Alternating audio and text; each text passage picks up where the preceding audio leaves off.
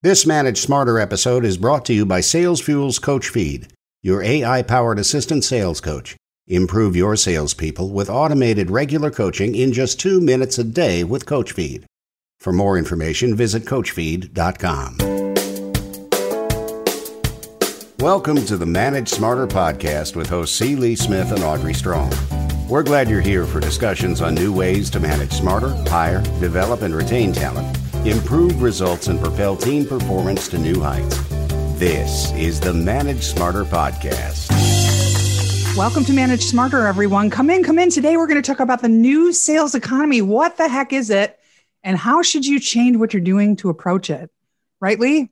Yeah, we're going to talk about the modern seller, and as a manager, then how do you manage in a modern fashion, then to take full advantage of all the dizzying amount of changes that are happening in our world today. And, you know, that means a whole new set of needs, whole new set of wants, whole new set of problems that need to be solved. And some of them are on your own sales team. That's right. Welcome, everyone. I'm Audrey Strong. I am the Vice President of Communications here at SalesFuel. And I'm C. Lee Smith. I'm the President and CEO of SalesFuel. And Amy Franco is here. Amy, thank you so much for coming today. It's great to see you. Good to see the two of you, and thank you for having me. Amy is the founder and CEO of Amy Franco Associates. She's got more than 20 years of client-facing sales experience, including sales roles with global companies, including IBM and Lenovo, before she pivoted into entrepreneurship. And today, her firm works with mid-market technology and professional services organizations. And she wrote a book. It's called The Modern Seller. It is an Amazon bestseller. Congratulations on that. And was named top sales book by Top Sales World. And you're also recognized by LinkedIn as a top sales voice. So, gosh, it's great to have you. And so I guess starting with the new sales economy, you have a specific definition of the components that make that up. What is it?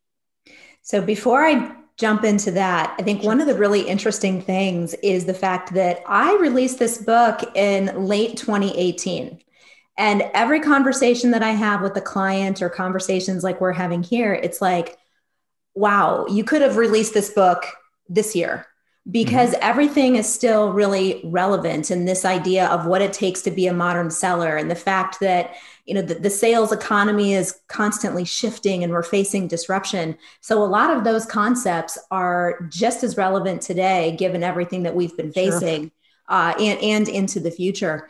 But in terms of, you know, the sales economy and just every organization, every sales team needs to be looking at what are the disruptions that are happening with all of their customer sets?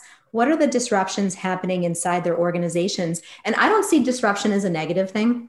I think there is so much opportunity in disruption once we kind of get through the change curve of how it's going to affect me, how it's going to affect my organization, how it's going to affect my clients. But we have a big opportunity here to continue leveraging disruption and to use it to our advantage. And the more that we pay attention to what's happening in our client environments, the better informed we can be to be modern sellers for them. You know, change is what makes sales happen, right? So it's like the first critical skill that you outline in your book, and there are 5 of them, if I recall. One of them, agility, is huge right now because it's how you react to change and how you embrace that change.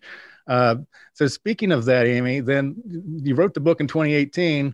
Now having gone through, a year of pandemic, for example, what would you have added to that chapter on agility that you didn't include in 2018? Well, first of all, I love your phrase, change makes sales happen. I think that might be the title of a book or at least a meme or a blog post somewhere. Love it. It is so true. I would say in terms of what would I maybe say differently or add to that chapter on agility? I would say that really looking at our own personal path. Are we practicing that agility for ourselves? Are we taking a look at every day and saying, all right, what am I going to be able to do for my team if I'm a leader, for my clients, whether I'm a leader or I'm a professional? Really taking that agility definition to heart. And our mindset is probably the one thing that if we really protect that and nurture it, we build agility, and we could really thrive through any type of disruption that's happening. And especially as sales leaders, you almost kind of have double duty there. You not only have to manage that yourself, you have to help your team manage that. And you have to be paying attention to, the 8 or 10 or 12 team members that you have. And another phrase that I like to say as a sales manager is that, nothing changes until your mindset changes. So again, keeping on with the constant thread now of change and agility, it all starts right here first. And if this is the blocker or this is the enabler, one or the other, and it's your job as a sales manager then to identify that and unlock that, so that you can make the change happen in your salespeople, so that they can go out and make greater change happen than for your clientele. Yeah, one of the things that I talk about in the book, and I will also work with clients on, are pattern busting. Looking at the patterns that we have, there's a fine line between a pattern and a rut. And what are the patterns that are serving us? What are the patterns that maybe have become ruts that don't really serve us anymore? And as a sales leader, we have to look at those in ourselves. We tend to be very focused on our teams, but are we getting the coaching or the guidance or having the awareness of our own patterns, how that might be impacting our teams, and then helping our teams work through that too? I have a question about disruption. Obviously, the pandemic being the biggest one, but what other disruptive trends are you seeing right now that we could call attention to? Yeah, that's a great question. So there are a couple that I've just been doing some fresh research on myself. I would say there are two. One is it's related to the pandemic, but I think it also is an independent trend. It's the trend of remote work that has been accelerated by the pandemic. But the trend that we really have to pay attention to as a result of that is talent, the trend around talent. I was just reading that it was a research study that was done by Gartner back in 2019, where they surveyed 3,500 managers. And of those 3,500, only 29% thought that their team had the skills that they needed today, let alone into the future.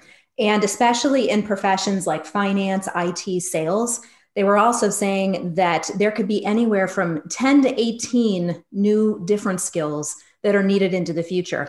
This research I was looking through the summary didn't detail what those 10 to 18 new skills are, but I plan to dig into that because that makes me really curious as to what all of those skills are going to be. So that is certainly one.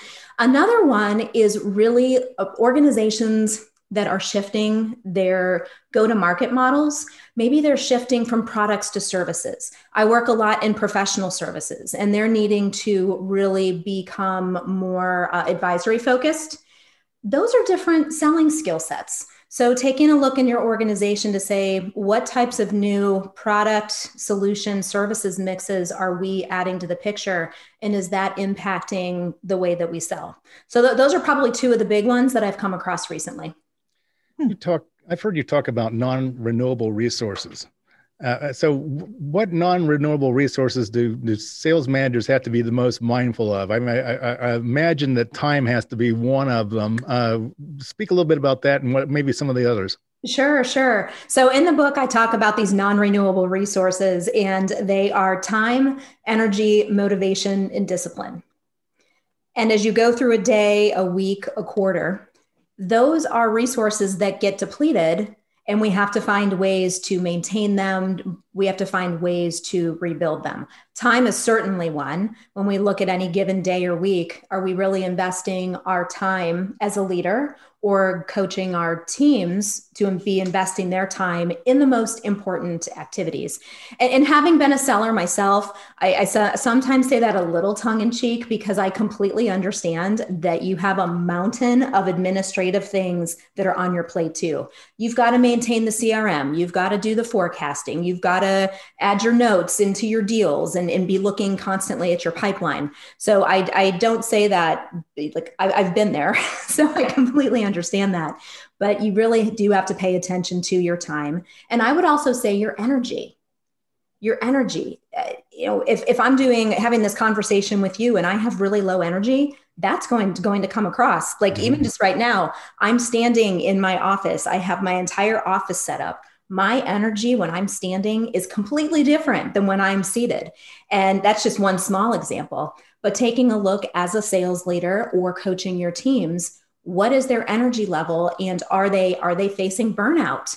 Are there things that they can be doing differently to pump up their energy levels? Because our customers and prospects pick up on all of that, even if they never verbalize it. The energy is not just a physical energy, it's also a psychic energy, right? Yes. It's mental, it's physical, it's emotional, because let's face it, it takes a lot of mental and emotional fortitude to be in sales, to be successful in sales, whether you are a professional that's assigned a specific territory or you're leading a large team. We had a guest on this show that talked about, the messages that you send when you're talking. And so you can tell that I can tell you have energy and I'm talking to you and you can tell that I have energy, but you might be saying one thing, but projecting that you have zero energy to a prospect because it's how you're saying it, not what you're saying. So if you're kind of saying it like this, it becomes quite obvious with this Groundhog Day kind of thing that we're in protracted until we get out the other side of the pandemic tunnel. I saw a meme the other day on Facebook that said, I really would prefer not to live any longer, be living through history. I would just like to read about it in a book, which is kind of how I'm feeling. What are some of the other ways that you're coaching up your team members to kind of get rid of this, the rut, the groundhoggy and the mental fatigue of just being, I don't even know what day it is. And I'm in this office every day and I don't go anywhere and I don't do anything. Yeah. Well, and again, so when I'm working with my clients and customers, and I work a lot with sales leaders, and then I will work with their teams. So it tends to be a mix of the two. What I'm working with them on, back to some of our earlier conversations around just managing time and managing energy. First is just conversations and strategies around taking a look at your activities that you are doing on a daily basis. Are these activities that are either moving your business forward in some way, whether you're an individual or a leader, or are these activities that are moving you forward personally in some way? And just one example on the personal front, which plays into time and energy management, what are the activities that really fuel you? Is it working out? Is it picking up a great book?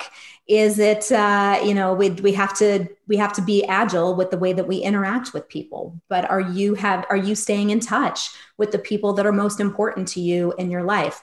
This takes a lot of conscious effort right now and a decision, I would say, to really say, I know all this stuff is going on around me. I can't control most of it, but what are the things I can control? Mm-hmm. And I find that focusing in on what I can control and really picking some meaningful activities, that helps me to keep my energy up. And I find that when I have those same conversations with my clients, they're the ones that are successful are doing similar things.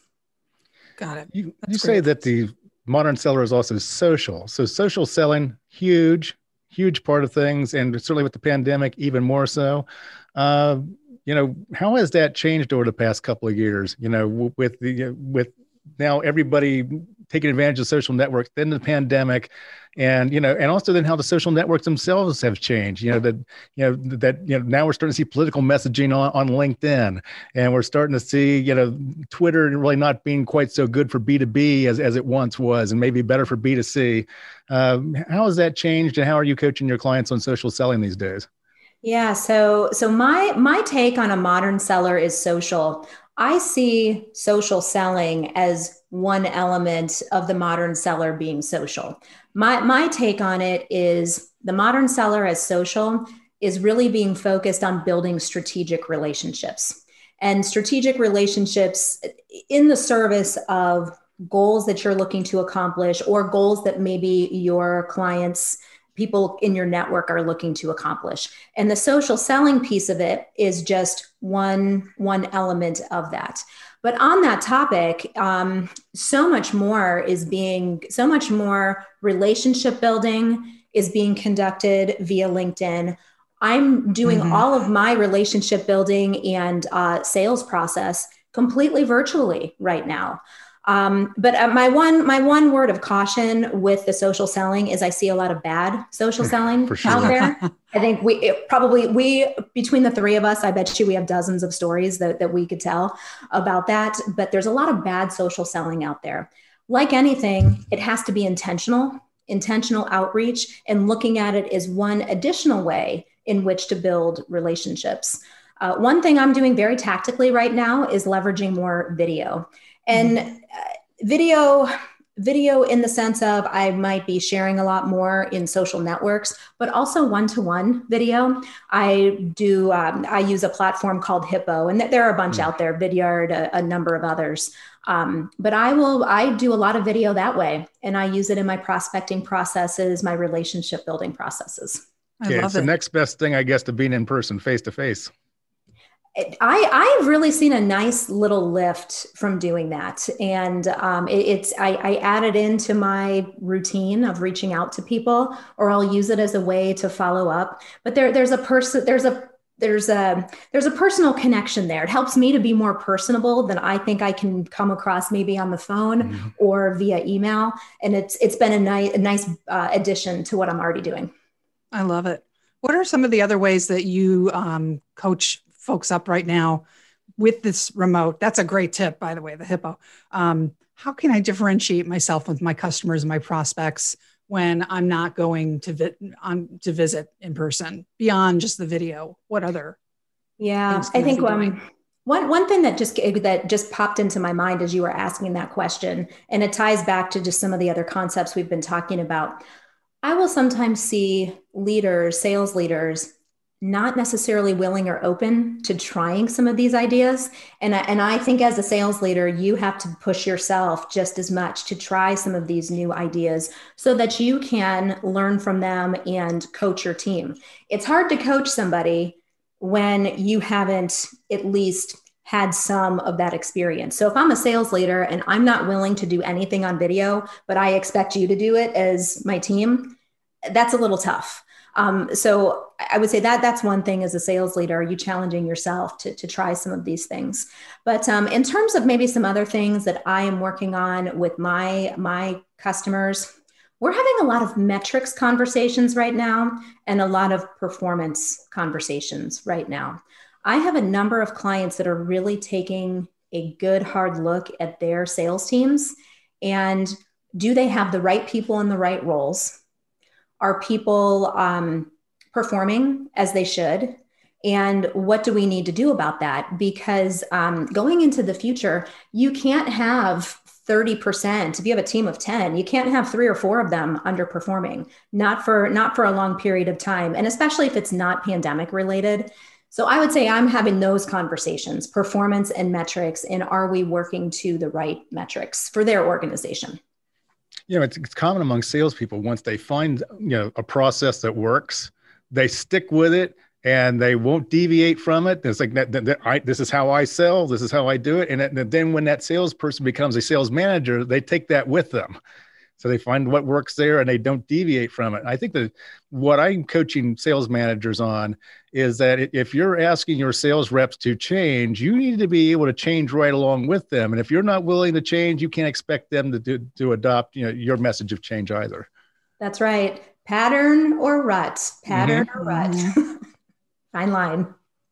It's easy to get stuck in a rut. I mean, God knows I've had that happen. But I guess what is the exact fine line? What's the nuance? I'm not sure. I'm not sure I have a silver bullet on that one, but really? Okay. I would say maybe sometimes we need, and I'm the same way. Sometimes we need someone else to point it out to us. We have our own. You can't see your own blind spots. So I think that falls right into dude. That. I have my own coaches. I have my own kitchen cabinet, if you will, my informal advisory board. Sometimes I need those things pointed out to me. We all do. But I would say maybe generally speaking, where I've noticed myself in ruts, it's an energy thing. If I am not looking forward to what I'm going to be working on, and it's something that's a consistent thing, then that's a signal to me that I might need to rethink it. I went through that probably, 6-7 years ago. I retooled my business because I just wasn't excited about what it was that I was doing. And I recognized that with the help of a couple of coaches. And then I had to make some changes. And you know how it is when we decide that we want something to change, we want it to happen the next day, right? Yeah, right. But it's sometimes with the big changes, you're talking a couple years process. Easily. And the uncomfortable part is like when you start out and you suck at it. That's the worst part. Isn't that the truth? And then you start second guessing yourself, like, oh, was this the right change to make? But then you recognizing that and the decision that says, all right, I'm going to keep forward on this path. I'm going to see what unfolds. And for me, what unfolded on the other side has been awesome. And that's what's gotten me here today. So I would say energy shift. And if you're not enjoying what you're doing for an extended period of time, that might be a signal to take a deeper look. I think the other thing is that you make me think of professional athletes, golfers, baseball pitchers, whatever. They can go out and they can coach people on how to play golf, how to shoot a basketball, whatnot. They all have coaches. Yes. Because they can't see their own blind spot. So I would say to you as a sales manager, it's like, who's your coach? Who's your mentor? Because I see so many times that not only the sales manager's not getting the training to be excellent sales managers, but they're also then not getting coaching, but they're expected then to be the coach then for their salespeople. But who's coaching the coach? Very true. And and I will encourage people, not every organization makes those investments as they should. I believe that the organizations need to make an investment in, my opinion's a little biased, right? But you need to be making an investment in your sales leaders. They have one of the toughest jobs in the world. When I was at IBM, I still believe this, the first line sales manager, I believe, had the toughest job in the company. By far. It rolls downhill and uphill right on. Isn't that the truth? Yeah. Isn't that the truth? But I will encourage people, if the company's not making an investment, you might have to think about what that means. And you may also need to be willing to make some investments yourself. And also, I think many times is that if the company sees that you're willing to make an investment in yourself, they're going to be more willing then to make an investment in you. Yep. I agree. These are all terrific tips. This has been the fastest 20 minutes in podcast history, I think. Great tips, Amy. It's Amy at Amy Franco is your Twitter. AmyFranco.com. Everybody, it's Franko. And then, obviously get the book. Everybody go to Amazon and get a copy of it. And Amy, obviously you're love to send some clients your way. So people who want to reach out to you, you just want them to go to the website or?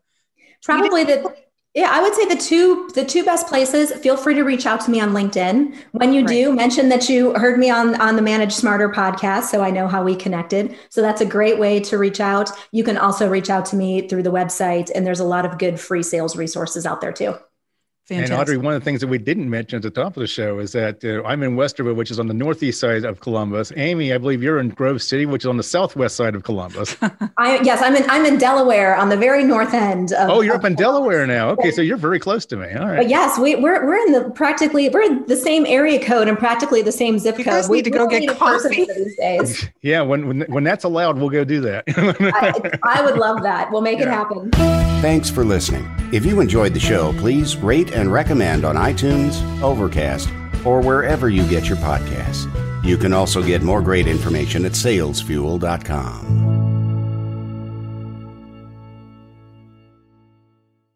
This podcast is a part of the C-Suite Radio Network. For more top business podcasts, visit c-suiteradio.com.